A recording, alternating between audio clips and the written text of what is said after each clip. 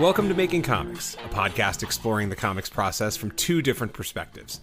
I'm Keith Foster. I write the comics Kadoja and Three Protectors, and I'm a managing partner at Invader Comics.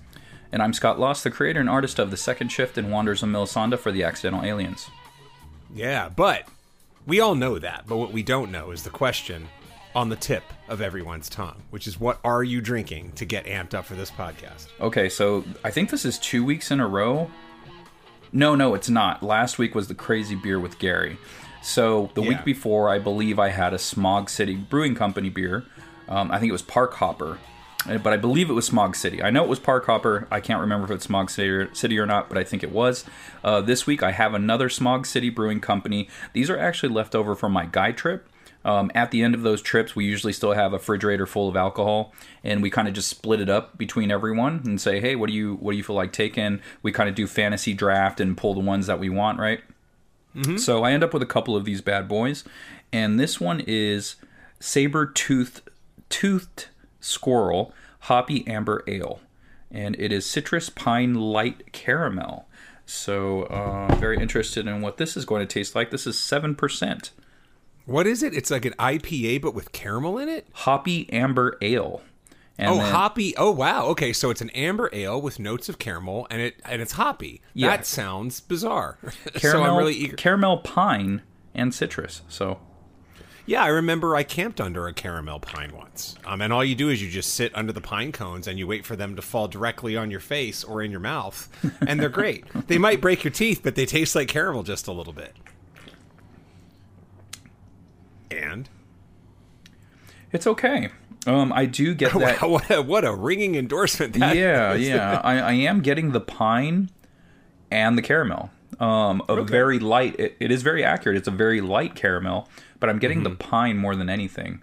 I'll let you know by the end of the pod how I feel about it. Yeah. We know that's the true test. How about you, my friend? What do you got? Okay, I am drinking. I think we talked about that. I can't remember if I talked about this on air, but I am drinking Dead and Dead by Rogue, and they have a clever thing here. Dead and Dead complements the flavor profile of our classic Dead Guy Ale with oak, vanilla, and fruit notes from the Oak Dead Guy whiskey barrel chips. Interesting.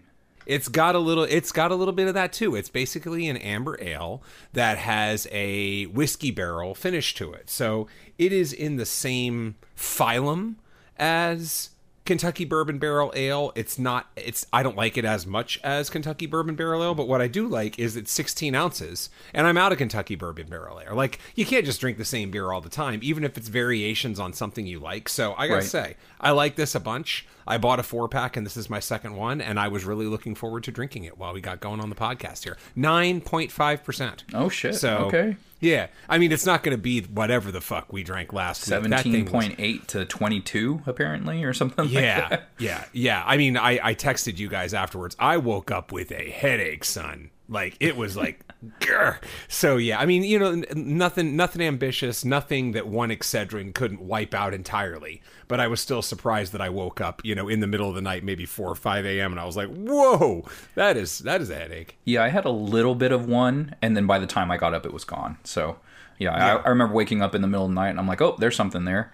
And then by the time I woke up, it was out of there. So I was happy about that. Yeah. So, but yeah, it sounds like we have a very forest-centric beer today for both of us. So, yeah, you're enjoying yours, and I'll let you guys know. So I'm undecided. Which is my name. I believe we've talked about this before. Keith means wood, and Foster means forest. So my name is actually Wood Forest. So this is back to my roots. No pun intended. Is this real? Yeah, that's really I'm not fucking kidding at all. Oh, that's crazy. Okay. Yeah. Bonkers, right? Yeah, I know. I bullshit so much that it sounded like I was just pulling that out of my ass, but that's really what my name means. My name is from someone from Scotland. Oh, yeah. Good point. It's not accurate at all. So. Yeah. Names are names. But, there was a Keith in Scotland, right? Like, the family wanted it more than I did. They're like, boy, do we really want to go to Keith. I mean, I love the idea of taking a photo in front of Keith, sign, and all that stuff. But, yeah, man, the town had, like, nothing to it. there's like 3 distilleries in the middle of nowhere, and only one was open to tours. And it's like, it is not worth driving an hour and a half out of our way for a photo op, you know? No, definitely not. All right. So with that, we are here, and it's time for you to tell me and the listeners, what was the first thing you did this week? So I am plugging away at Drawtober. I checked it out, and I am only 5 days ahead. I know that's pretty good still, right? Like 5 days ahead is, right, you know, still better than, you know, no days ahead. But I was hoping to behind. Yeah, I was hoping to have like 7. And so anyway, I need to step it up. I have a couple of days where I'm actually doing other things, so I won't be able to draw. And one of them, well, actually I might be able to draw that night. I'm actually going to see you and Ed over the weekend. We're going to hang out. We're going to record a pod, check out some comics and some beers and some food. So that'll be a good, fun day. And then I have another day where I'm actually going up to the Bay Area to watch the Lakers-Warriors opening game. Yeah, so those 2 days, it's Tuesday, Wednesday, and so those are the days I'd imagine I'm not getting much of any drawing done. So I need to make sure I work ahead as much as possible these next few days and really build that buffer. So yeah, that's something. So yeah, Drawtober is going, and hopefully I'll just keep widening that gap and you know, not slow down too much. What are your thoughts on this Drawtober in terms of, I don't know, any thoughts you want to have, your process, your output, how much you're liking your work, how much you're liking your choice of art to tackle this Drawtober versus previous Drawtobers? Easier, harder, more fun, less fun? What are you thinking? It's different. It's very much different. So this one, I have 2 characters who essentially are slugging it out. And that's basically all they can really do. They don't have any superpowers or anything. They're anthropomorphic animals. One's a saber-toothed tiger. One is something. I don't know what this guy is. I have it written down somewhere. I don't know what kind of dinosaur he is, but alien race in Scott's mind. That's all that matters. Exactly. That's all that matters. All these dinosaurs that are on the planet Melisande are not the same dinosaurs of our planet, so it doesn't really matter, right? So yeah, it's your fucking universe. Yeah. So they're just slugging it out, and you know, I just have to find different ways to make that interesting. So it's going to be a 31-day fight scene, more or less. I mean, you're going to get some facial expressions, moments of the characters talking or something like that at interesting angles. And the benefit of the last 2 years was year 2020, it was Switch versus LaGrange. LaGrange is essentially a beat 'em up, just really strong bad guy. But Eddie is a shapeshifter. So there's a lot I can do there. I can change things up, like however he's attacking. It makes things more interesting. There was a vehicle at the beginning of that story, so that made it different. There were soldiers. So there was a lot of things going on in that particular issue where I could switch it up and it wasn't so monotonous in a way. And but this one, there's going to be a little bit of variation as I get towards the end of the month, and that'll go into the rest of the story. You know, like I said, this is only going to tackle the first 8 or 9 pages, so it's not the whole book. And the 2021, the difference with that one is it was inside, it was, you know, Maestro Mentallo versus Light Shower, who's on second shift. And it was a battle within Light Shower's mind, you know, and so that way I could do some like freaky deaky stuff, you know, like he's hallucinating, there's just weird shit going on. So that made it really entertaining. That made it, I don't know, like whatever I could think of, I can do in that story. So that was really fun. That was the difference with that one. So this one, it's kind of cut and dry. And so, you know, it's a little more rigorous, like in that sense, where it's like there's not as much play there. But the thing that I do like about this one is it's moving the story along, which I need help with Wanderers. Like, okay, we need to move this thing along more because the pace in which I draw this book is so much slower than second shift. So, I do appreciate that, but I also already have an idea for next year's Drawtober, which I'm really excited about, and I'm thinking of doing second shift versus public domain. So every day I'm going to do a public domain image with the characters facing off. So I'm already excited about that one. So, and then that one I get to vary as much as I want because, it's just random other public domain characters. So that'll be a lot of fun. But I'm enjoying this one in a different kind of way compared to those other stories, but it's more of a straight up, story compared to the others. Yeah. Hey, that's cool. That's cool. Yeah. I mean, it's basically more of a brawl. Right. You know what I was thinking of as you were talking about brawl and just that it's straight ahead because of course I'm looking at the panels, so it's very brawly. It reminds me a lot of the vision that Del Toro had for the first Pacific Rim movie, where a lot of the Jaeger moves were lucha libre moves. Right. Okay. They're basically wrestling moves. Yeah. So yeah, a lot of wrestling type stuff went into the Jaegers and how they were going to fight. So anyway, just the kind of thing that you think about when someone's talking and you're thinking of analogies and all that stuff. So very cool, man. Yeah, you're obviously, since we record this in advance, you're really only about halfway through Drawtober, even though this is going to air much later in October. So hey, that's the buffer, party people. You know the deal. You know the deal. That's what it takes to give you a 5-star podcast experience. That's right. That's why we don't miss any week, is because we got to make sure that buffer's there for you guys, just in case something comes up and you're out of town or I'm out of town and we're not able to record that week, and stuff like this helps for sure. Exactly, and that's a great lesson for all of you out there if you're looking to do your own podcast, because the lesson is don't. Just listen to Making Comics instead. What about you, man? What's your first thing? Yeah, my first thing is we're going to talk novel a little bit. So I really only have two things. The first thing is going to be a bit of a 1A and 1B as we talk about the novel. So if you remember, Scott, a few weeks ago, I talked about the idea that I was booking this hotel room for myself. That's still coming up. That's not this current weekend, but it's next weekend. And I had targeted this date of being done. Let me think about this. It would have been October 21st. That's when I was going to be done with the novel. And by the way, for those of you listening on the day this airs, it's done. The novel is done today because that's the date I'm working toward, So when this airs, man, just know somewhere, somehow, I am either done with my novel or I am about to finish it, and I am going to bust open that celebratory scotch that I've been keeping on ice for 2 years, figuratively. I don't actually have it on ice.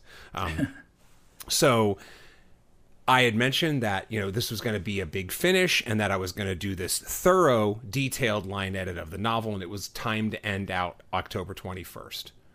I finished it on October 11th. Oh. That's how hard I worked ahead. So, you can do the math. I guess we can do the math right now. The way that the math had worked out is if I thoroughly edited, line edit, down to the word, 6 pages a day, I was going to be done by October 21st. I finished 10 days early, which means that I worked 60 pages ahead through the days. So some days I would only do 6 because it took a while. Some days I might do 8. Some days I got to the 6, and it was a lot of dialogue. And dialogue, since it bounces back and forth, not as thorough. The descriptions, the interiority, those things are the things that are going to take more time because the dialogue rolls faster even as you're writing it and thinking it and all that stuff. So yeah, man, I basically beat my expected time by 10 days. So really, really liking that. But then along the way, let me speak in analogy instead of using the exact example of my novel. Okay. Let's say theoretically that the lead character in my book is a painter. So again, remember that I am changing things up to protect the innocent here, the innocent being my novel. I had this thought and I basically said, if my lead is a painter, what are the names of a couple of his paintings? And I didn't fucking know. Right? So again, this goes back to whatever you want to say, what kind of chips they like, what kind of whatever. This is the important shit, right? Because so what happened was the idea of having him be a painter, again, just follow the analogy, don't listen for details, was a recent addition, within like the last 5 or 6 months. And I had never got around to that deep level of thinking of like how this works and how that works. So once that happened, that led to another layer of deep thinking, which made me realize that I have to do another thorough pass of the novel, which is what I've been doing in addition to the 6+ pages of editing I've been doing every day. So I've mentioned I'm basically doing double work in this novel as we get toward the finish line because I just want to finish it. I'm waking up early. I'm trying to get through the editing part as quickly as possible. And then sometime later, dinner, evening, whenever it is, I get back to it. And then I work on this B list, this other current of stuff that I'm working on. So I'm happy to say that was the thing that I worked on. But even better, there was this little sag. What started this whole thing, actually, this new idea of the quote unquote painter and naming the paintings, was that as I was reading backward, I realized that there was this little sag at the beginning of Act 2. There were 3 or 4 snippets/scenes in a row where I felt the momentum of the story was being lost. So I'm like, how can I build up the momentum of this story? Like, it shouldn't feel like it's sagging like this. This is just me thinking it's sagging. So I'm happy to say that by doing these other fixes, it addressed the sag that was at the beginning of Act 2. And we've talked about this before. Act 2 is a monster. Act 2 is the thing that drives most people crazy because you got to complicate things and you got to bring the reader through and you got to make it fun and interesting and just, creepy if it's horror or funny if it's humor. And Act 2 is double the length of either Act 1 or Act 3. Again, the standard novel thing is Act 1 is the first 25% of your novel, Act 2 is the middle 50% of your novel, and Act 3 is the final 25% of your novel. So Act 2 is twice the damn size. And so it can be the thing that most novelists hate. So I'm happy to say that I'm already through that hatched and has now grown up into a gorgeous, chicken. And now I'm done with the editing. So all I have is a couple other smaller things that I need to get done by next week. And then next week I also have things like the query letter edit, the agent finish list happening, the synopsis, and all that stuff's going to be done by the time I'm coming back down the mountain on October 24th. So anyway, really cool stuff and just a ton of work, so much work. I can't even convey. I mean, just if I had to guess, we're talking about 2.5 hours of work a day, something like that, just plugging through it. And like we've talked about before, just finding time, 30 minutes at lunch. 30 minutes at lunch, 45 minutes in the morning, 45 minutes in the evening. You're at 2 hours already if you just find ways to steal that time. And that's what I did. Dude, that's freaking amazing. That's great. You finished, was that 10 days early, basically, right? Yeah. That's awesome, man. Yeah, even with the extra work. So anyway, I'm really happy about that. We're getting close. And again, by the time this podcast airs, I will be either finished or finishing soon, depending on what time of day you listen to this. Okay, so I'm curious. So now you've basically worked so far ahead that you've completed your task. What are you going to do up in the mountains, man? What are you going to do while you're there? Oh, I'm saving the finishing move. So I still have 2 things to do for the novel that are going to take up my next week or 2. So Now what I have is a final checklist. Basically, I am thoroughly editing the final 2 scenes of the novel. One of them is going to my workshop, compatriots, and I'm going to get notes on that next week, and I will have enough time to make that fix. It is a standalone story within the novel, so whatever I have to fix in that part of the novel won't affect anything else. It's very self-contained. And then I have to finish the final scene. And I had to wait on the final scene until I did all this other work. So now I've done all this other work, and those are the only 2 real novel tasks I have to do. There's a third task, which is get the query letter completed, and a fourth task, which is do a synopsis of the novel, because since I've already looked up agents, I know that my initial list of agents, there are at least 3 or 4 that want a synopsis as part of your initial submission. So I got to do it and I got to work on it. So I still have a pretty busy schedule. I've got those 4 things to do. And then I also have the Microsoft Read Aloud that's the thing that I am going to do the final weekend. So the sooner I get the novel done, the more days I can just take off and free my brain and think about something else. And then go up to Arrowhead knowing I'm doing the whole read through of the novel right now as, again, a very bad audiobook. But again, the more days I finish in advance, the more clear my head's going to be when it's time for me to listen to that novel, a weekend from now. Hell yeah, man. That's freaking cool. I like that you've basically done the majority of it, so when you're there, you're not kind of like pushing yourself the whole time to just try to get it done before your 24 hours is up. You know, it's just like, okay, let me save these particular parts, and like the ending is kind of the reward, so it's nice that you're leaving that, and so it does feel like, okay, I finished this here in my sanctuary out in the mountains, you know, like very cool. I dig that. Totally. Thanks, man. So anyway, so with that, let's go to your second thing. What was the second thing you did this week? You know what? Let me ask you, are you going to do Novel November this year? Oh man, you beat me to it. I was going to talk about it next week.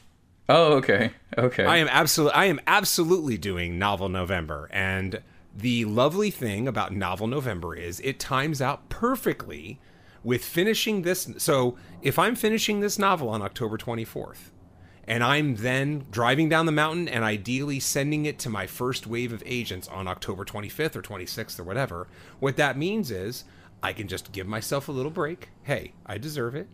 Relax until, you know, the evening sets on Halloween, and then wake up November 1st and begin Novel November. And what I'm going to do is I am going to crank through the next novel. I'm gonna start off the next novel by doing the spaghetti draft, you know, the vomit draft. I like calling it the vomit draft because, you know, death metal, right? So yeah, I mean, I'm gonna set a personal goal for myself of 4 pages a day of first draft, just, you know, because that's the point of you know, the artist now known as Novel November, right? For you to crank out an entire novel in November.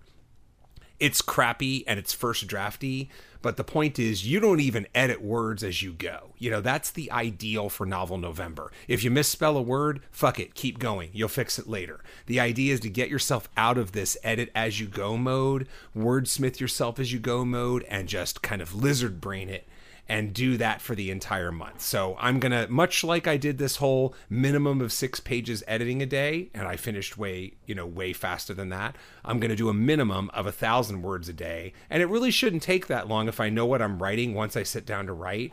And I'm not even thinking about editing. I'm just typing and going forward. And by the end of it, what'll that be? That'll be 40,000 words. So again, I'm not trying to write a whole novel, but I think that'll mean I am, 160 pages of first draft finished by the time I get through the end of November with my boat launch of novel number 2 that I can start working on. Yeah, and you were excited to work on that anyway. You were in the midst of your first one. You got some ideas when you went on vacation, and you were champing at the bit. So that's cool. Yeah, I'm glad you're going to do it. I wasn't sure. I was just like, I'm not sure if he is, but glad you are. Yeah, no, it's funny because I was going to announce it next week because that podcast will air on Halloween, so that'd be a great time to do it. But yeah, man, you beat me to it. You outthought me, and of course I'll still work on comics as I go because I can fit that in. But novel will be the thing I work on and make sure I get the work on first every day. Right on, man. Very cool. All right, how about you? Thing number 2. Thing number 2. So I had my long-standing client who loves mermaids, and he loves me drawing mermaids for him. He actually sent me a piece that was drawn by another artist a while back. He actually doesn't remember who the artist was. It was kind of dashed out, like all of the information was there. It was just very messy, and he's like, hey, can I scan this into you and you ink it, you know? And, or no, actually he wanted to give it to me in person at like one of the local conventions, which I didn't do. And I said, no, you can actually scan it to me and I can work on it digitally over and then send it to you. And you can let me know if that's good enough. And then I'll print it out. I'll ink it traditionally. And he said, yeah, sounds good. So he did that. He managed to finally get it over to me. It was quite a while after we had that conversation, to the point where I thought maybe he did find an artist at the show to do it. But he did get it over to me and I inked it digitally all in a day. I didn't like the way the person drew the female's face, so I redid that, but everything else was pretty much there. I just cleaned everything up, I tightened things, and I made it flow a little bit easier, and I sent it back his way. So I was really happy with that. I think, you know, I finished it relatively quickly for how much work I had to do. So I'm excited to hear back from him, and hopefully he does just send the approval and says, go ahead, start inking. And that'll be knocked out relatively quickly. It's a lot of background, and but it's what's nice about it. It's like foliage, you know. You got plants, you got rock, some river. So nice and easy. Everything is organic. It'll be an easy piece to finish. Nice, dude. That's good. So, hey, what convention was he at? New York? No. It was at a local to California. It was either in LA. I knew he traveled around the Southwest, but shit, man, if he's traveling to New York. Yeah, I think it was an LA convention. So I don't know which one, but it was one of those LA ones. Oh, gotcha. Hey, so I got a couple of how many more things do you have? One. Okay. All right, you do yours, and then I have a couple of house cleaning things I want to do after that before we get into the main topic. Okay. Yeah, my second thing, it's sort of a half thing, but I'd rather go ahead and bring it up sort of before and after the fix, as opposed to waiting until after the fix. And that is, I got my notes back from Mike on animals. And he gave me like 8 line edit things that strike me as rather easy fixes in looking at them. But the big note was that he thought the ending was not big enough and cliffhangery enough. So while I haven't implemented it yet, I can say that the hard work has been done. So he gave me that, and this is what I talk about a lot on the writer side. So much of writers' work is not putting pen to paper. It's formative thinking. It's walking around. I mean, again, that gives writers an advantage over artists because artists put in most of the work in terms of physically making the comic. Writers put in a lot of work in their brain in advance as they're trying to work stuff out, right? So I did work out the fix, and I proposed this fix to him. And again, while staying vague, what I then sent it back to Mike, and I said, okay, so he's like, it needs to be bigger. So I thought about it, and then I got back to him and I said, okay, so what if I took this thing and made this specific fix, which made it bigger and a bit weirder? And the best part about this bigger, weirder thing is that, number one, 2 best things. One, it was where I was thinking of taking the book in volume 2. You know, I had a previous idea of Animals volume 2, but now that I've rethought it, and now that I actually have an artist that I'm going to pay to just whip up art from scratch, that allows me to scratch a lot of what I wanted to do in volume 2 instead of, you know, what you've talked about, Scott. Like, man, I sympathize with you trying to continually just fit things to the art that exists. Well, I don't have to do that anymore. So I can rethink everything about Animals issue 2. And I was rethinking, and I'm like, ooh, that would be a really cool direction to take this story. So I told Mike that, hey, this was the direction I was probably going to take the story anyway. How about I tease it and make that the cliffhanger? That's the first good thing about it. The second good thing about it is the backup story that I got commissioned for it plays right in to the direction I was going to go in Act 2/issue 2 anyway. Oh, nice. And then he was like, perfect. Like that was all he needed. He was like, yep, that's it. Boom. I think his response was actually boom. So nice. Yeah. Must be hanging around me or something. Yeah. So no, again, I feel good about that. It's, writing is problem solving, and so I solved that problem. The thinking is the hard part. The execution will be easy. I'm just gonna quick throw in a bringing the bullshit thing. I haven't been in the mood to execute it because while it's not going to take that much time for me to do it, I have been sore as fuck because I played basketball, ran full court for like an hour and a half for the first time since COVID 2 nights ago. And yesterday, man, I woke up so tight, and I was tired. I was actually tired. Like, I was just thinking, like, man, do I want, through the day, I was like, man, do I want to get home and just lay down? I didn't want to sleep. I just wanted to lay down. I just didn't want to sit in the chair I was sitting in, So I still ache pretty good today, and we are 48 hours after playing. So by tomorrow I should be fine, and I'll be sure enough ready to go on to, league night, basketball night next week, because I'm starting up for about 6 weeks now. But oh my God. So it was great to get back out and run. It was great to know that Dude, I had to run with people 20 plus years younger than me, but I held up. I kept up, man. I played good defense. I did all the stuff I'm supposed to do. So I was thrilled about that. I was not as thrilled with waking up just feeling like I was a stiff board the next morning. I haven't played in a while either. Just I kept getting knee injuries. But what I was doing was going to our pool, like our community pool, right after at night. So the water's a bit chilly. And so like, you know, instead of taking ice baths, I was going straight into a cold pool and just kind of laying there, or just like kind of like walking around a bit and just, you know, standing there, sitting there and taking it in. Then I'd go into this jacuzzi for a little bit and then I'd go back into the pool. And like that seemed to remedy a lot of the pain, not all of the pain, obviously, but it definitely helped a lot. But my knees have been so jacked, I haven't been able to play in I don't know how long. Feels like a year. Yeah. Hey, but you can, you know, again, if your knees feel up to it, then by all means do it. I have an injury that I'm fighting through. In fact, I had a doctor's appointment that day and I got some stretches that I can do. But, you know, it's kind of psychosomatic because I was thinking about it in the morning.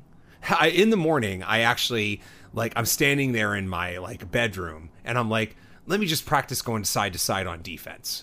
And I did, and I was like, ooh, okay, yeah, that hurts. That hurts a lot. So then that led to, I happened to have a doctor's appointment that day, just a routine physical, right? Yeah. Just to check up on it. And I asked him, hey, you have any stretches that I can do for this? He was like, sure, let me give you the stretches. So I got the stretches. I played basketball a couple hours later. I didn't even think about it, honestly. In fact, I'll say that to you in person when we hang out. We've brought enough bullshit in this section, and people people are just thinking like, God damn it, basketball season's back and Keith is playing it. Like, aren't June through September fantastic for the lack of basketball? But it is back. It is back. Didn't they make a rule? Aren't they supposed to do this at the end? I'm sorry, guys. This podcast is free and we drink beer, so our minds just go where they go. And this is our life. Like, I played basketball. It affected my productivity because I was sore and I was tired. You know, so anyway, all good. So you said you had some housekeeping stuff to do. Yeah, it's actually just one. So yeah, the Novel November was one of them. The other thing was last week or 2 weeks ago, we were describing backgrounds, artists, and you were talking about Jeff Darrow. Mm-hmm. And I was like, he's a maniac when it comes to lines. And I was trying to think of a word. Yeah. I could not think of it. It's maniacal.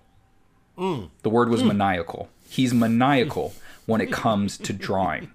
He has to put down, because I was like, it's like maniac. It's like a plural of maniac, but plural wasn't the right word, right? It's a word a lot like maniac. Yeah, it's maniacal. See, I didn't realize I needed to stay that close to the gravity of the word maniac.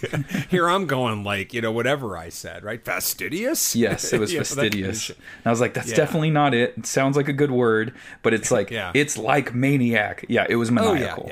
I was listening, you know, like I always listen back to the episodes for quality control. Like, do I sound stupid? Or, like, did we misspeak about something? Did, like, you know, because we're drinking beers here. So sometimes you mean to say one thing, you say something else. And I was listening, and I was like, you idiot's maniacal. And I'm thinking to myself, as I'm thinking that, oh, I bet you most of our podcast listeners are like, it's maniacal. You moron, it's maniacal. Well, guess what, guys? I figured it out. It's maniacal.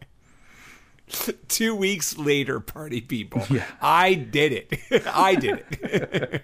That was 100% Scott there. He didn't have to have a stat boy Steve hit him up and go like, was it maniacal?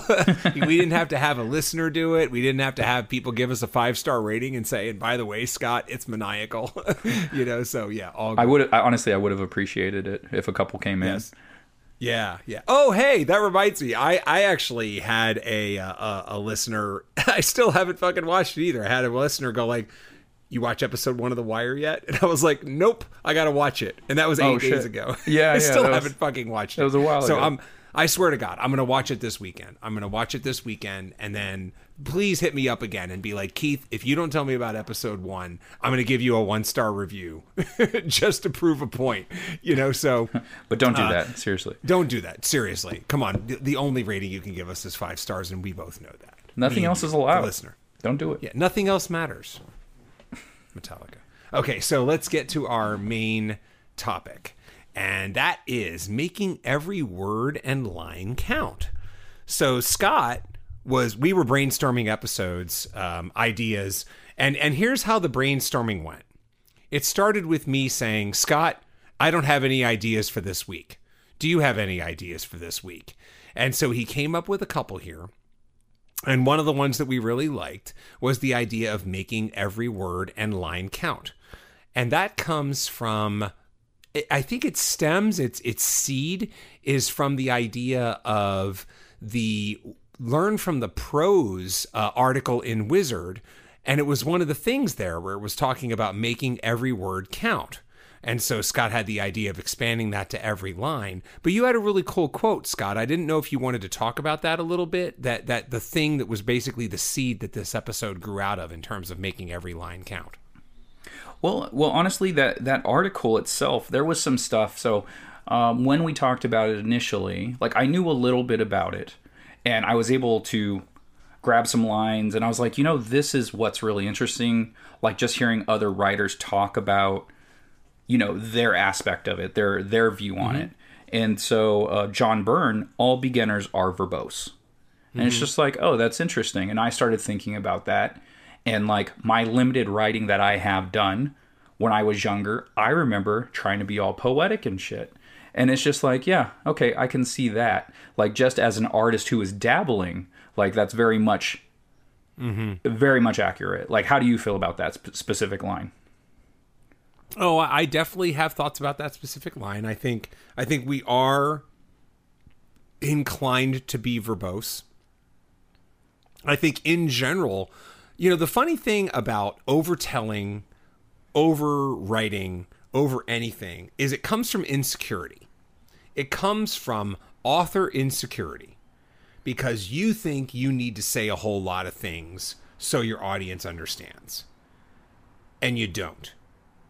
Like we talked about before, there's this idea of the pendulum of or the needle of where you want to fall. You want to give your readers enough to make them think. You want to explain it enough so that it's clear, but you don't want to explain it so much that you're spoon feeding them. Absolutely. And so verbosity is too much. Verbosity is too much. And again, so beginning writers, it's less confident. And some of the notes, it's funny because that note comes up sometimes in the workshops that I do, where people are like, I've gotten this through the years, through the 5-year journey of this novel, almost 5 years. It's not 5, but it's close. And it's like, wow, Keith, your writing's gotten a lot more confident, and that's what I think it stems from. It's like, I'm not overdoing it and explaining it to you. I'm giving you stuff and letting you go like, oh, okay, that's what he's doing there. That's what's going on in this scene. So yeah, man, I totally agree with that sentiment. I also think it comes from inexperience. It might not always be insecurity, and there's definitely some of that there, I'm sure. But a lot of it could be just from inexperience. Like, I remember working with Travis Rivas from the Accidental Aliens. And I was like, hey, man, I'm doing some stuff for my website. I want to have some like content that's only available there. Hey, you can write me a short story for this Halloween thing. And then he gave me the script back. It was pretty good. It was pretty solid. But there were parts where he was over-explaining what was going on. It's like, so I had to give him a couple of notes back. I was like, hey, man, these are great. They're pretty easy to draw, pretty fast, good direction and everything. I was like, here's something with the dialogue. You're basically explaining what the art is showing. Like, there's no need to do that. You're hand-holding. Mm-hmm. So, notes like that, it was just, for him specifically, it was inexperience. It's just like, paint a picture to me, your artist, like what you want to be happening in the scene, what you want the characters to be doing, the actions that they're doing. That's okay for me, but that's not what the dialogue what the dialogue needs to show, because the image already is going to show that. So just say what the characters are saying. This character is flying through the scene, smashing this guy into this guy. You don't need to say what she's doing, or a teammate doesn't need to explain what that person is doing. Just Right. have her say something funny or have her talk to her teammates, maybe even about something else. Like, it doesn't need to Right. be what she's specifically doing, because it's a visual medium. We can see it. And he goes, oh, okay, I get it. So yeah, it's some stuff like that. Also, I should have kept going there. John Byrne also goes on to say, I think it must be generationally encoded. Many write drawn-out caption to describe what in the artwork he explains, rather than playing off the art and enhancing the story. So that actually goes hand in hand with what I just talked about with Travis. Yeah. I would say, though, it's not I mean, if John Byrne is saying it is a generational thing, because look, this Right from the Prose article is from what, 2002 or something like that? Yeah, something like that. Uh-huh. So we are 20 years in the past for this article. So I can only hope, because if John Byrne is talking about younger, inexperienced writers at the time, then what he's probably referring to is the kind of people who weren't published at all in the 2000s. Because as I've read through my comic collection, you know, we've talked about this before, right? I did the Stan Lee, well, I didn't know it was Stan Lee at the time, but the Stan Lee impersonation of, you see Spider-Man swinging through the city attacking, burglars, and it's like Spider-Man swings through the city attacking burglars. It's like, no shit, I'm looking at it. That's a great Stan Lee. So anyway, and for me, when I buy a lot of 1970s style omnibuses as a writer, it's like groaners, because so much of it is that. So much of the writing in the 70s is explaining stuff that's on the page. So I like to think that there's been an evolution, that when you look at modern comics, there's a lot less of that, because we all agreed you shouldn't do that. So if John Byrne's talking about younger writers at the time that this article got published, he's probably referring to the kind of people that were not getting published at the time and couldn't get gigs. If it's generationally a bit of an older thing, then I can get that, because again, the 70s and maybe early 80s were just rife with this kind of stuff where people over-explained what was going on the page. Yeah, absolutely. That part of the story also goes on to say, and I don't have this in quotations. Again, this was like talk to text when I was checking this out. New writers want to cram in all of the jokes, funny business, and cool scenes they've been wanting to write all their lives. That's right in line with what we've talked about before with research. You know what I was just thinking about? Let me think about this. I was looking at my bookshelf. And I have this book on my shelf that I paid good money for. I got imported. And I read the whole fucking thing, okay? Scott, how many words in my novel did that book impact? Just take a guess. How many words in my novel did a expensive book that I got imported that wasn't even available in the United States that I had to figure out how to get? How many words in my novel did it give me? I want to say a dozen. This is 3. It gave me 3. Oh, 3. Okay. 3 words in a 71,000 word novel came from this book. And it's like, that's how research works, man. Like, you do all this cool research, but what you don't want to do is have that research influence 1,000 words, 1,500 words, 2,000 words, because odds are in my first draft, the research did. And somebody read it and they said, cut that shit. It doesn't have anything to do with your story. Right. So same thing with cramming in all the jokes, same thing with cramming in all that stuff. Have it's inexperience, it's insecurity. It can be one, it can be the other, or it can be both. Put your faith in the fact that you can have a long career at this, and you don't have to fit in everything you've ever learned and every joke you ever wanted to do in your first 5-issue series. And you know who's going to back you up? Jerry Ordway. You want to fit in all your favorite little bits, but it's so hard to work them in smoothly, says Jerry Ordway. You have to shrug it off and tell the story. So, yeah, it's great. It's great to know that you get these articles from these mega creators, these, mega stars, these superstar writers, and they're co-signing what we're saying. Because we know what we're saying. We do a lot of work in order to get where we are and present this work to you guys. So, making sure we're giving you good information. So that's great. This is so interesting, like going back and dissecting that article a little bit more, and you get a little bit more nuggets. So, this also pertains to art. Like when I was younger, and granted it was the 90s, so it was the thing to do. I would put 1,000 little lines all over my art, all over my characters' faces, bodies, whatever. And when I was doing it back then, I didn't know why I was doing it, but I was doing it because I saw my favorite artists do it. Now, maybe not all of the artists that I was following in the 90s knew exactly why they were doing it, but I know my most favorite ones did. And like seeing it now and going like, oh, I remember when I was doing that. I remember my first beer. Like I'm just doing it to do it. Like I'm doing it because they're doing it, but I don't know why. And looking back at old artwork, it's like, yeah, you don't know what you're doing. You don't know why you're doing it. And it's until you figure out the human form and the way muscles work and, just the way everything connects. That's when you really get a grasp of why you would be putting those lines down. You're creating shadow, you're creating a gray tone, you're creating depth, and you need to know how things work in order for that to work, for cross-hatching to work. So what I started doing as time went on, like as I started getting a bit older, I started doing less and less cross-hatching because I didn't understand it. And I was like, I just don't get it. And so I'm going to simplify this until I really figure out the human form, until I know how the body works and, go from there. And I found that I just do like a more open line style. I do like having open figures, not so much cross-hatching, but when I need it, I know how to do it and where I need to put it.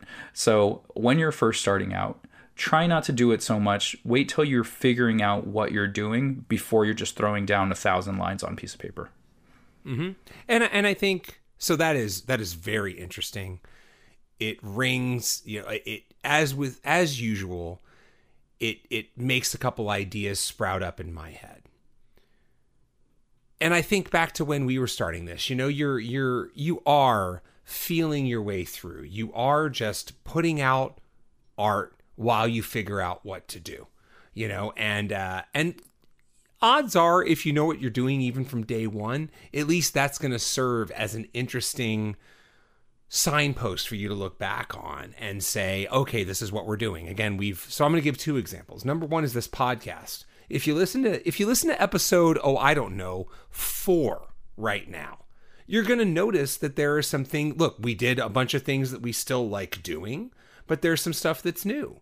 And we like, something we've talked about, I think even last episode, is to continue to evolve the podcast so it doesn't become the exact same thing. I wouldn't be surprised if episode 143 is different from the one you're listening to right now, slightly, right? We're probably going to make some mild changes, or we will have moved on to a new place. So part of that is just evolution and figuring stuff out. But part of it is also taking the time to find your style. And what Scott is telling you right now is the kind of thing that can jump you a little bit ahead.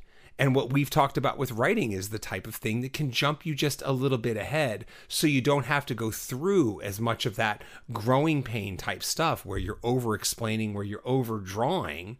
Again, here it is. Here's a shortcut right here. It's a Chutes and Ladders. What's that space you can land on in Chutes and Ladders where you go from like 11 to like 92 or some shit like that? Oh, come on. Oh my God. I'm so old. Yeah. I was like, I don't play Chutes and Ladders. So there's an old board game that I played as a kid called Chutes and Ladders. And all you do is basically roll die and move to spaces. And if you land on certain spaces, there's a ladder that takes you higher up on the board. Okay. And if you roll on certain spaces, there's a chute that drops you down on the board. And all you have to do is get to the end while avoiding certain peril and hitting all the good spots. Anyway, I hope that makes sense. And if not, God damn it, somebody send me a text and tell me you get this reference, okay? Like, just please do it. Please do it. So anyway. Oh, man. You'll hear from Ed, I'm sure. Yeah, dude, 16 ounces at 9.5%. This is what you get. Right? I'm feeling pretty good at 7% as well on these 16 ounces. I'm feeling pretty good, period. Yeah, I'm feeling all right, But the other thing, too, is again, it's about working through it and finding your style. And if you can find those shortcuts, then by all means do it. So you don't have to learn from your own mistakes. You can learn from other people's mistakes. Right. And when I'm talking about putting 1,000 lines down on the piece of paper, like if that's your style, then that's your style. But what I'm talking about is understanding why you're doing it. Like that's the takeaway from what I'm trying to tell you. Like there's plenty of artists that I love that throw 1,000 lines down on the paper. But that's their style, and they know why they're doing it.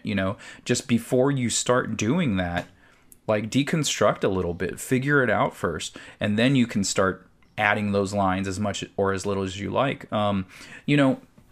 It's interesting when I listen to other creators talk about other artists, or just people that are like super fans of art and just like describe it very well. And they talk about Frank Miller, and they talk about Jeff Darrow or Bruce Timm. They talk about how their styles evolved. When they first saw them, there was a lot of lines on the paper. And as time went on, they learned how to put less and less lines down on paper. And you hear them say they put down the perfect line. Instead of putting down 5 lines, they put down 1. But it's the one perfect line that you need. Now, that's just an interesting take. It's all dependent on your style. But I like the idea of it. It's just like, I don't need all that cross-hatching anymore. It is cool when certain artists do it. I love it. It's like my favorite thing. But I'm learning personally, it's not my thing anymore. It's just like, look, I like those chunkier lines. I like more of an animated look. I do still love that Jim Lee 90s style, and there's definitely a lot of it in my work still. But it's like more of a cartoon mold with combined with that. So it's something different. And it's just like you said, you got to find your style. Once you find that style, then that style will continue to evolve and it'll be different. And like a good way to look at this is hopefully you have some old drawings. When you first started drawing, whenever that was, when you were a kid, hopefully you have some of those drawings saved. And then when you were a teenager, an early teen, preteen, you have some drawings from that era. And then you have some teenage years, you have late teens, early 20s, to however old you are now. Look through that work. Hopefully your style has progressed. Hopefully your skill has progressed as time went on. Every couple of years, hopefully there's a jump. And, that's a matter of finding your style and just becoming better at art. Yeah, that makes sense. I mean, that falls in line. You know what I thought of when you were talking about that? I'm going to try to dig this out of my collection somewhere. I'm not sure where it is. But when I was at Comic-Con one year, they were doing sketches by a bunch of artists, and I happened to get some drawings by Francis Manapul, who did The Flash at the time. Yeah. I have this sketch of Wonder Woman he did, and he had a black, like it's a magic marker, okay? It's not even a Sharpie. It's a goddamn magic marker. The dude must have put, I don't know, 15 lines on a piece of backing board. It's Wonder Woman. It's brilliant. It's fucking brilliant. It's just like swoosh, swoosh, swoosh, bup, bup, bup, bup, bup, bup, bup, Wonder Woman. And it was like, God damn, is that getting an effect with a minimum amount of lines or what? So yeah, absolutely. If I'm going to dig through, hopefully I'll remember this after the episode's over. But if not, this will air and then I'll remember it and I'll dig through my collection and I'll find that sketch by him, because it's such a great example of how just a few lines can get you everything you need in terms of drawing something. Very, very, very cool stuff. Yeah, absolutely. And let's see, I have some bullshit, but the question is, do you? Oh, yeah, man. I got a couple. I figured, because we were super light on the bullshit the last 2 weeks, and, hey, bullshit's like this. It builds up. Yeah, so and my wallet was like, hey, man, I think it's time. So what I went ahead and did was, number one, I fucked up. So the first purchase I did out the gate, after like a month, it feels like, from eBay. I was on eBay. I have my notice for Golden Age Daredevil, the public domain Daredevil. And I saw issue 26 come up. And I was like, oh, a 20 issue for around $60 or best offer. I was like, let me see if I can get it down. Or, it was like $65. And I was like, let me see if I can get it for 50. And he wouldn't do it. I said, okay, 55. He wouldn't do it. We got to 57. He said, okay. He took 57. And I was like, all right, man, hell yeah. Another issue I can check off my list. Mm-hmm. So I went to my Golden Age Daredevil list. And sure enough, there it was. Issue 26 was already on my list. I already had it. So I went ahead and wasted $57 plus shipping. So that was a great way to start. Setting it off. You are setting it off right there, man. And what I did today, though, was to remedy that, I had a notice come in, a saved eBay notice for Fear Agent.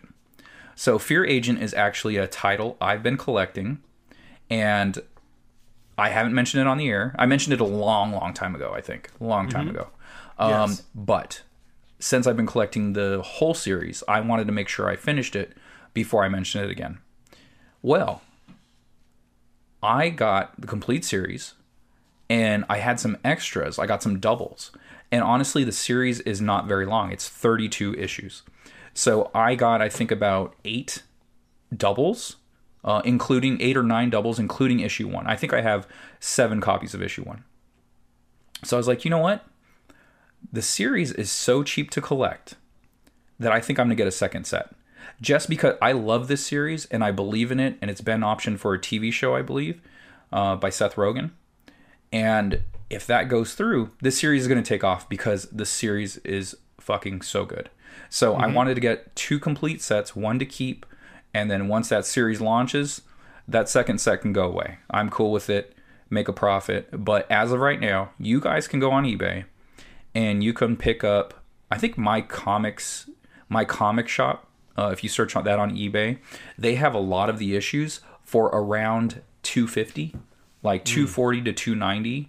And or maybe even like $350 at the most, something like that. So you can pick up a good majority of this set at very, very cheap. And I wanted to make sure I finished that second set before I got to tell you guys. So this is one of my favorite series. It's by Rick Remender, Jerome Opeña, Tony Moore.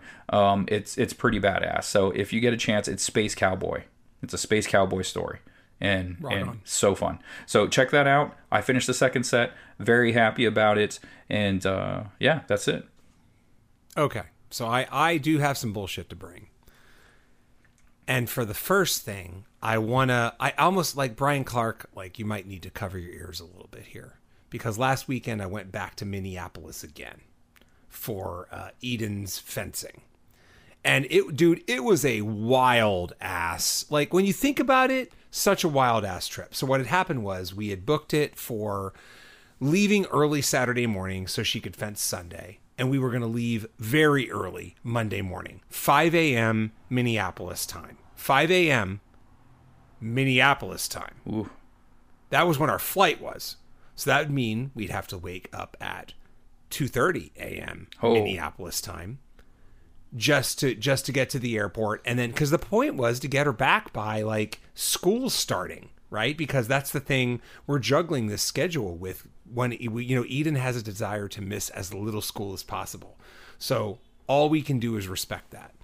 So we go up there on Saturday and we get there in the evening because, you spend your whole fucking day flying. Like we were in DIA for 5.5 hours, which I got to say wasn't too bad because we found a spot that had like a place where you could charge your shit. I felt like when I'm in the motherland, why not have some Coors Banquet? So I did. I could have gotten some fancy shit, but I was like, no, fuck it. I'm having Coors Banquet and I'm having 2 of them over the next 2 hours. And I did, and I felt really good. And I wrote, because why not? And I was doing that. So like, it felt like the whole fucking trip was in DIA basically, So we get out of there, we get to Minneapolis, we get to the hotel, we wake up early the next morning because of course she fenced in the morning. Then she fenced. But in the meantime, I woke up and then Rachel had texted. She's like, are you sure you don't want to come home tonight? And I'm like, you know what? I might. So I looked into flights and there were 2 tickets left on the last flight out of town. It was a lock. I actually should have booked it before, but I didn't because what happened was I just sort of booked the trip before I knew what time of day Eden was fencing. Because if Eden was fencing at 2, I'm not trying to catch the last flight out because I have a rule with her fencing, which is I hate not planning for success. You never want to have your kids start at 2 and then be like, oh, I don't know, we have an 8 o'clock flight out. Because what happens if she wins? What happens if she's in position to win the whole thing? I never want to keep, like, success must be factored into every plan I do. And So, and then when the schedule got announced like a month and a half ago, I forgot to change my flight. I should have then, but I didn't. So what I ended up doing was I'm faced with this quandary, and I'm like, do I pay all this extra last minute fees just to get home, be home by 10, and spend the night in my own bed instead of waking up at 12:30 a.m. local time, right, the next day, which is not barely even the next day. And I said, you know what? Yes, it is worth it. So that's what I did. I rebooked a flight, so we left on Sunday. And but in the meantime, we're back in Minneapolis. And, when we went there over the summer, I had an opinion on Minneapolis. And I got to say, by being in the downtown, now, in fairness, this is Minneapolis downtown, okay? And I believe I said a couple months ago that after being in Minneapolis, I'm having a hard time figuring out the pulse of Minneapolis. And I think that's because it's not one of those cities that does anything downtown. Like businesses are downtown, but businesses being downtown in the time of COVID means nothing. Like people don't live there. I don't see people living downtown in Minneapolis. So as a result, it's like a hollowed out husk most of the time that I'm there. There's a football stadium downtown, and as luck would have it, the home team played on Sunday. So that meant, there was a little bit of hustle and bustle. And I found a really cool pizza spot there. It's called Pizza Luce. And I enjoyed the pizza thoroughly there, so I do want to give that a shout. But, it was tough to exist in downtown Minneapolis. She fenced at 8 a.m. on the Sunday. I could not find a cup of coffee. I couldn't find one. Nobody was open at 9. Like the only place that opened for coffee was the place in the convention center at 7 a.m. And of course, I'm not there at 7 a.m. I'm there earlier. And I'm like, I would like some fucking coffee, but it wasn't even open yet. And then you go around locally, nothing is there. There are like Starbucks, and they don't open until like 8 or 9 on a Sunday. Now, there may have been one in a hotel 6 blocks away. I don't know. But I couldn't find any that were even open at like 7 in the morning. And it's like, that is so tough. And then if you wanted to have breakfast, there was nowhere to have breakfast. If you want to have dinner, there's nowhere to have dinner after 6 p.m. Like only 1 or 2 restaurants in the whole downtown around the convention center are open past 6 p.m.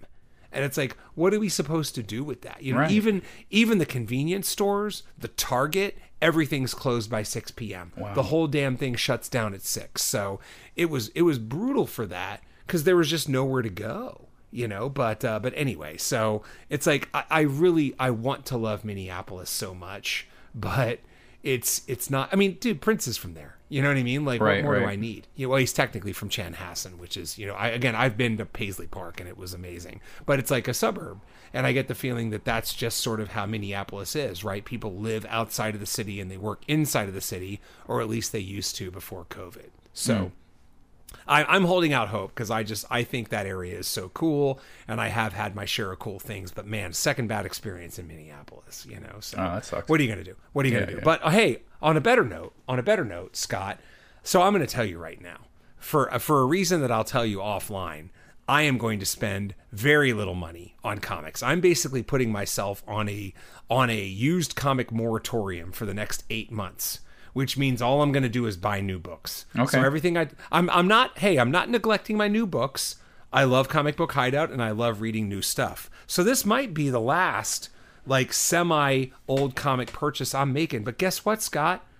I was listening to you on Shaolin Cowboy. Oh, nice. Because I bought issues 1 through 5 through Things from Another World. A lot of them were below cover, so at the end of the day, this whole thing came to me for less than the combined cover price of all 5 issues. So yeah. I now have Shaolin Cowboy, Cruel to Be Kin, numbers 1 through 5.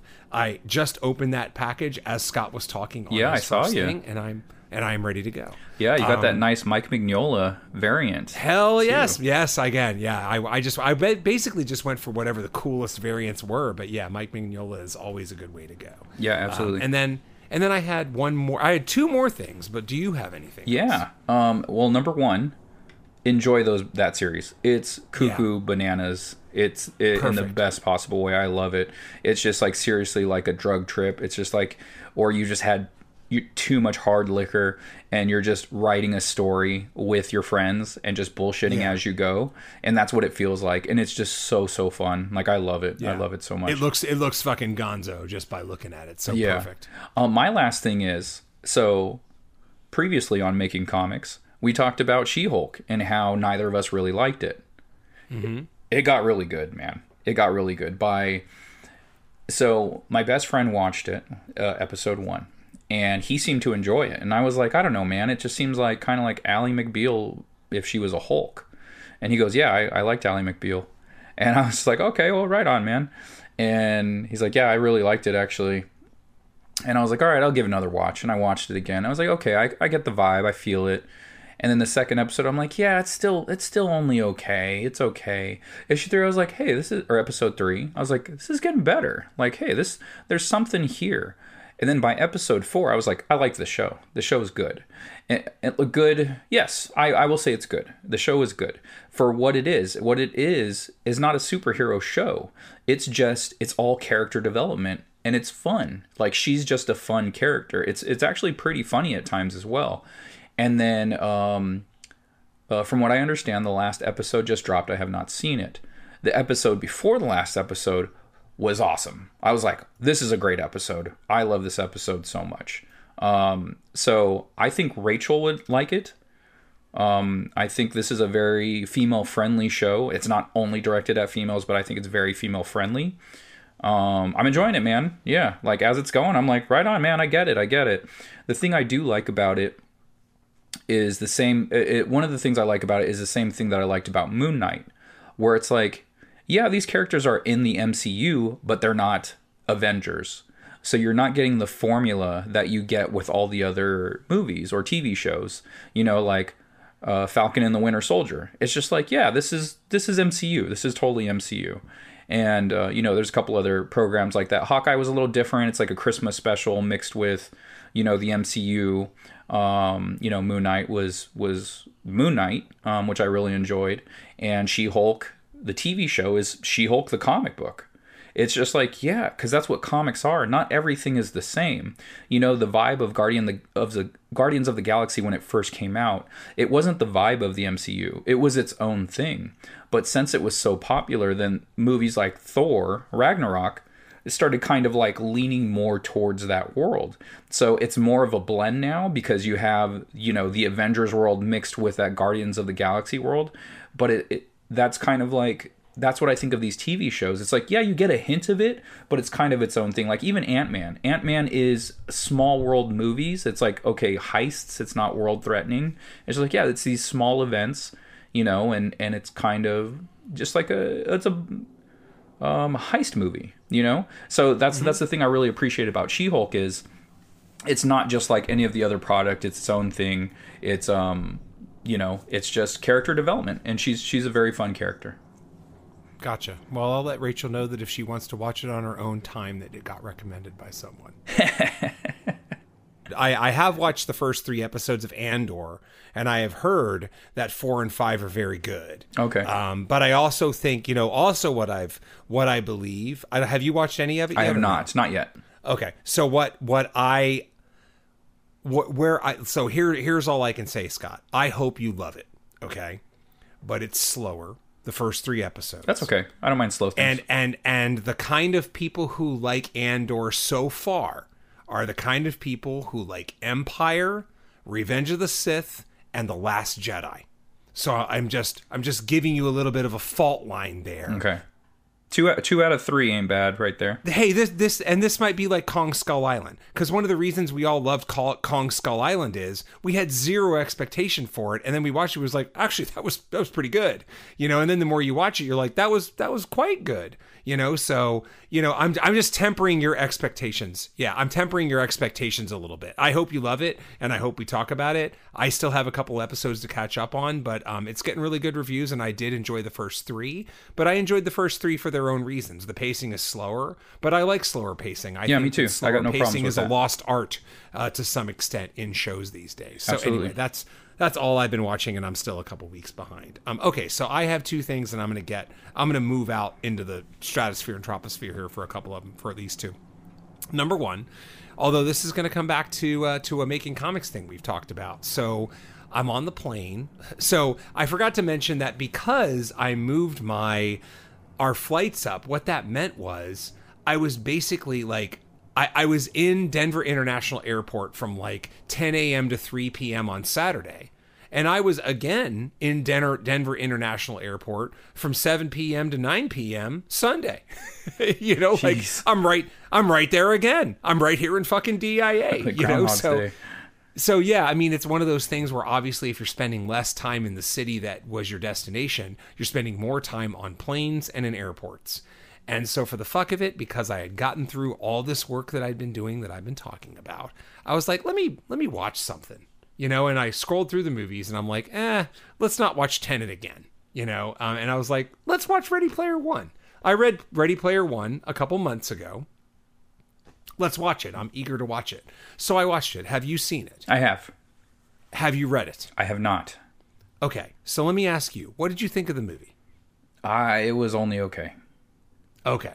Yeah. So that's right where I am. And I'm, you know, one thing I don't like being is that book was better in the movie than the movie type asshole. Right. But I'm nobody not likes that say person, by the way. You listeners out there, no one likes that person. No one likes that person. It's okay to think it's okay. You don't Yeah. have to tell everyone. Yeah, exactly. So here's what I'm going to say. I'm going to rephrase it in a way that's acceptable, basically. The what I think made the movie okay is that the movie succumbed to the because it's cool problem, which we talked about on a recent episode. Right. The movie basically decided to cherry pick the coolest shit from the book and then write around that without the proper level of like character development, plot explanation, or all kinds of stuff. So there are a few things in that movie where I saw them happen and they would happen later. I'm like, wait, when the fuck did that plot device happen in the movie? I mean, how about this? Without giving too much away, there's a plot device involving a coin where in the book, it's laid out quite clearly. And in the movie, it happens, and then, like, the coin comes into play later, and you're like, when the fuck did he get that coin again? You know? And then you're like, oh, that's right. That's when he got the coin. And then the plot explained away the coin later on in case you were missing it. But it was all a bit too fast, and it was all a bit too short, and it was the because it's cool thing. So again, I'm not here to make judgment on whether the book is better than the movie, but I can say that I think that the movie suffered a little bit because of the because it's cool problem, because they cherry picked all the cool stuff and what was left was build up to the cool stuff without the kind of development you need to make that cool stuff pay off. You know, let me explain more what I said earlier there. You can mention that the book's better. Like, that's okay. But when you're an asshole about it, that's when it's a problem. Like I've talked to people, I mean, this is years ago, you know, when things were coming out, they'll be like, oh my God, the book was just so much better, like blah, blah, blah. And like, you're talking down about it, but the part of it about it that I hated was I was a person saying how much I loved the movie because I hadn't read the book. So that's where the problem is. It's like, look, if the movie is clearly worse than the book and like everyone was like, yeah, it was fine, then I think it's okay to go, you know what, the book is so much better. Because they're like, people talking about it aren't like, it was the best movie ever. You know, you're not shitting on them and their opinion. And that's the people I've come across that do that type of thing. It's been when I was like, oh, I really like that movie. They're like, ugh, no, the book was better. Harry Potter and the Sorcerer's Stone was better because they like, include the second Quidditch match. Like, shut the fuck up. Yeah, go fuck yourself. How about that? Yeah. You know, it's exactly. just like I'm relaying to you that I really enjoyed it, and you're shitting on it. So that's the part that's not cool. So that's when I say don't be that person. That's the person I'm saying not to be. It's okay to admit when a book is better, and you can talk about it glowingly, like, oh man. So okay, when you remember in the movie when you saw this, well, in the book they do this and this and this and this and this. And if you're laying it out and you're like, oh shit, that does sound cooler, and like that's a good way to do it. You just got to do it with some tact, is all. Exactly. So, yeah, I mean, and a great example, hey, this may be a random connection, or it may not, is The Shining. Because The Shining, the novel, is different than The Shining, the movie. I happen to think they're both super awesome. but they're both super awesome in their own way. Because the movie is quite different from the book. Ask Stephen King. Right?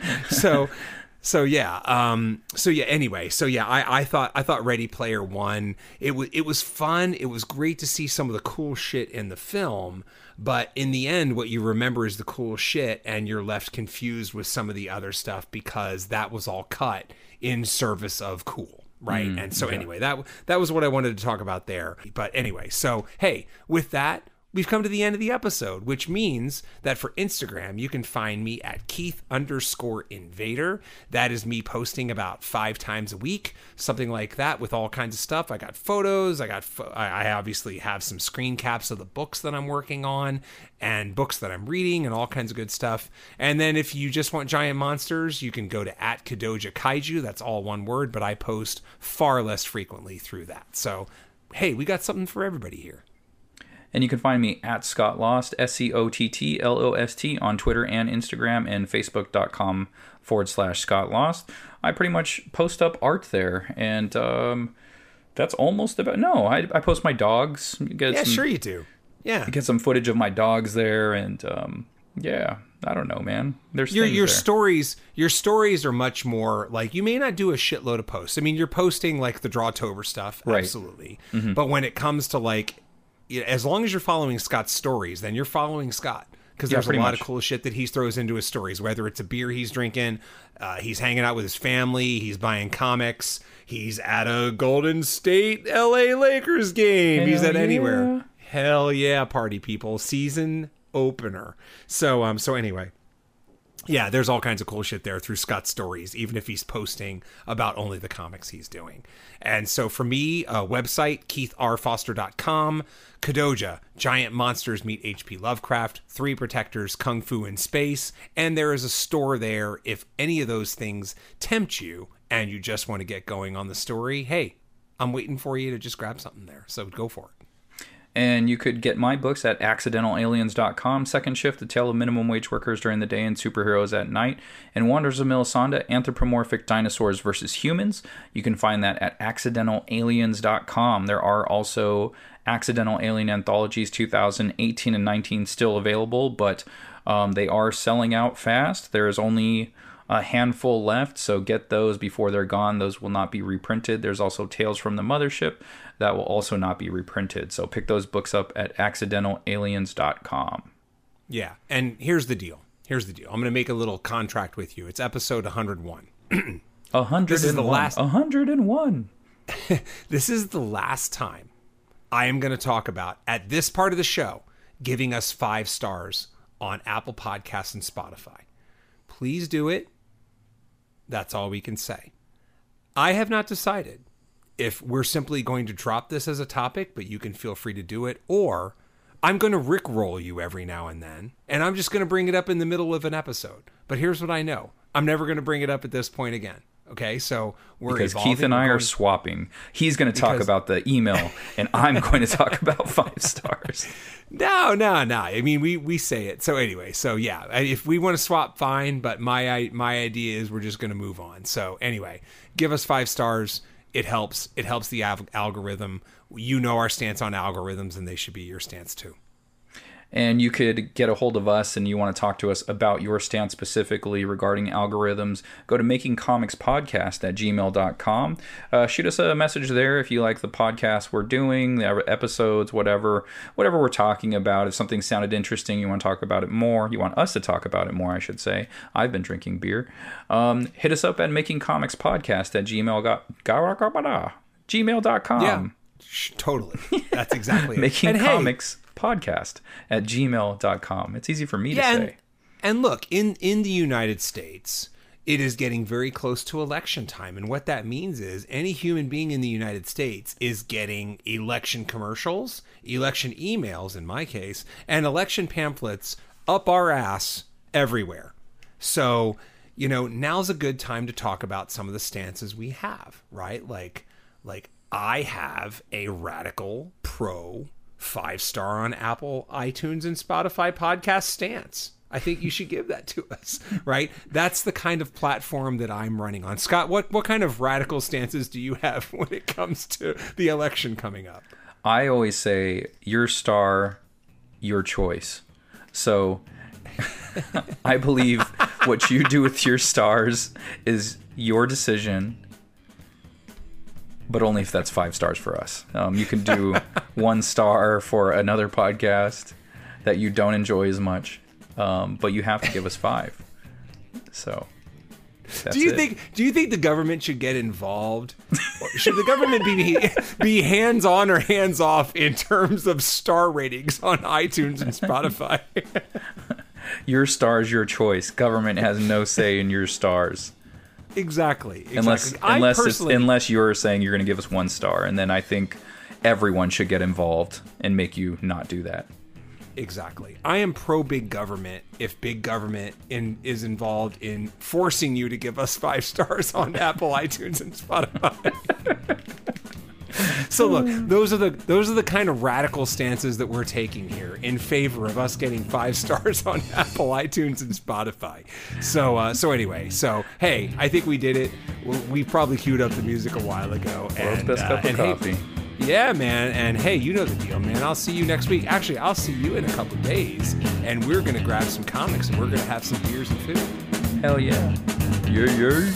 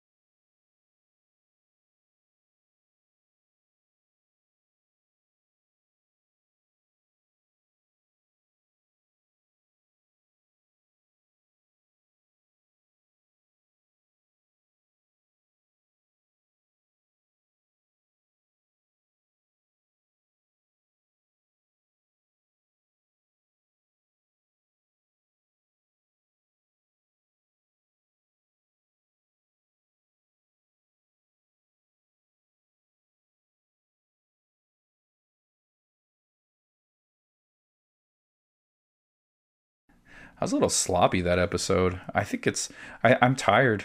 I didn't get a lot of sleep, so I was just like, oh, I'm off today.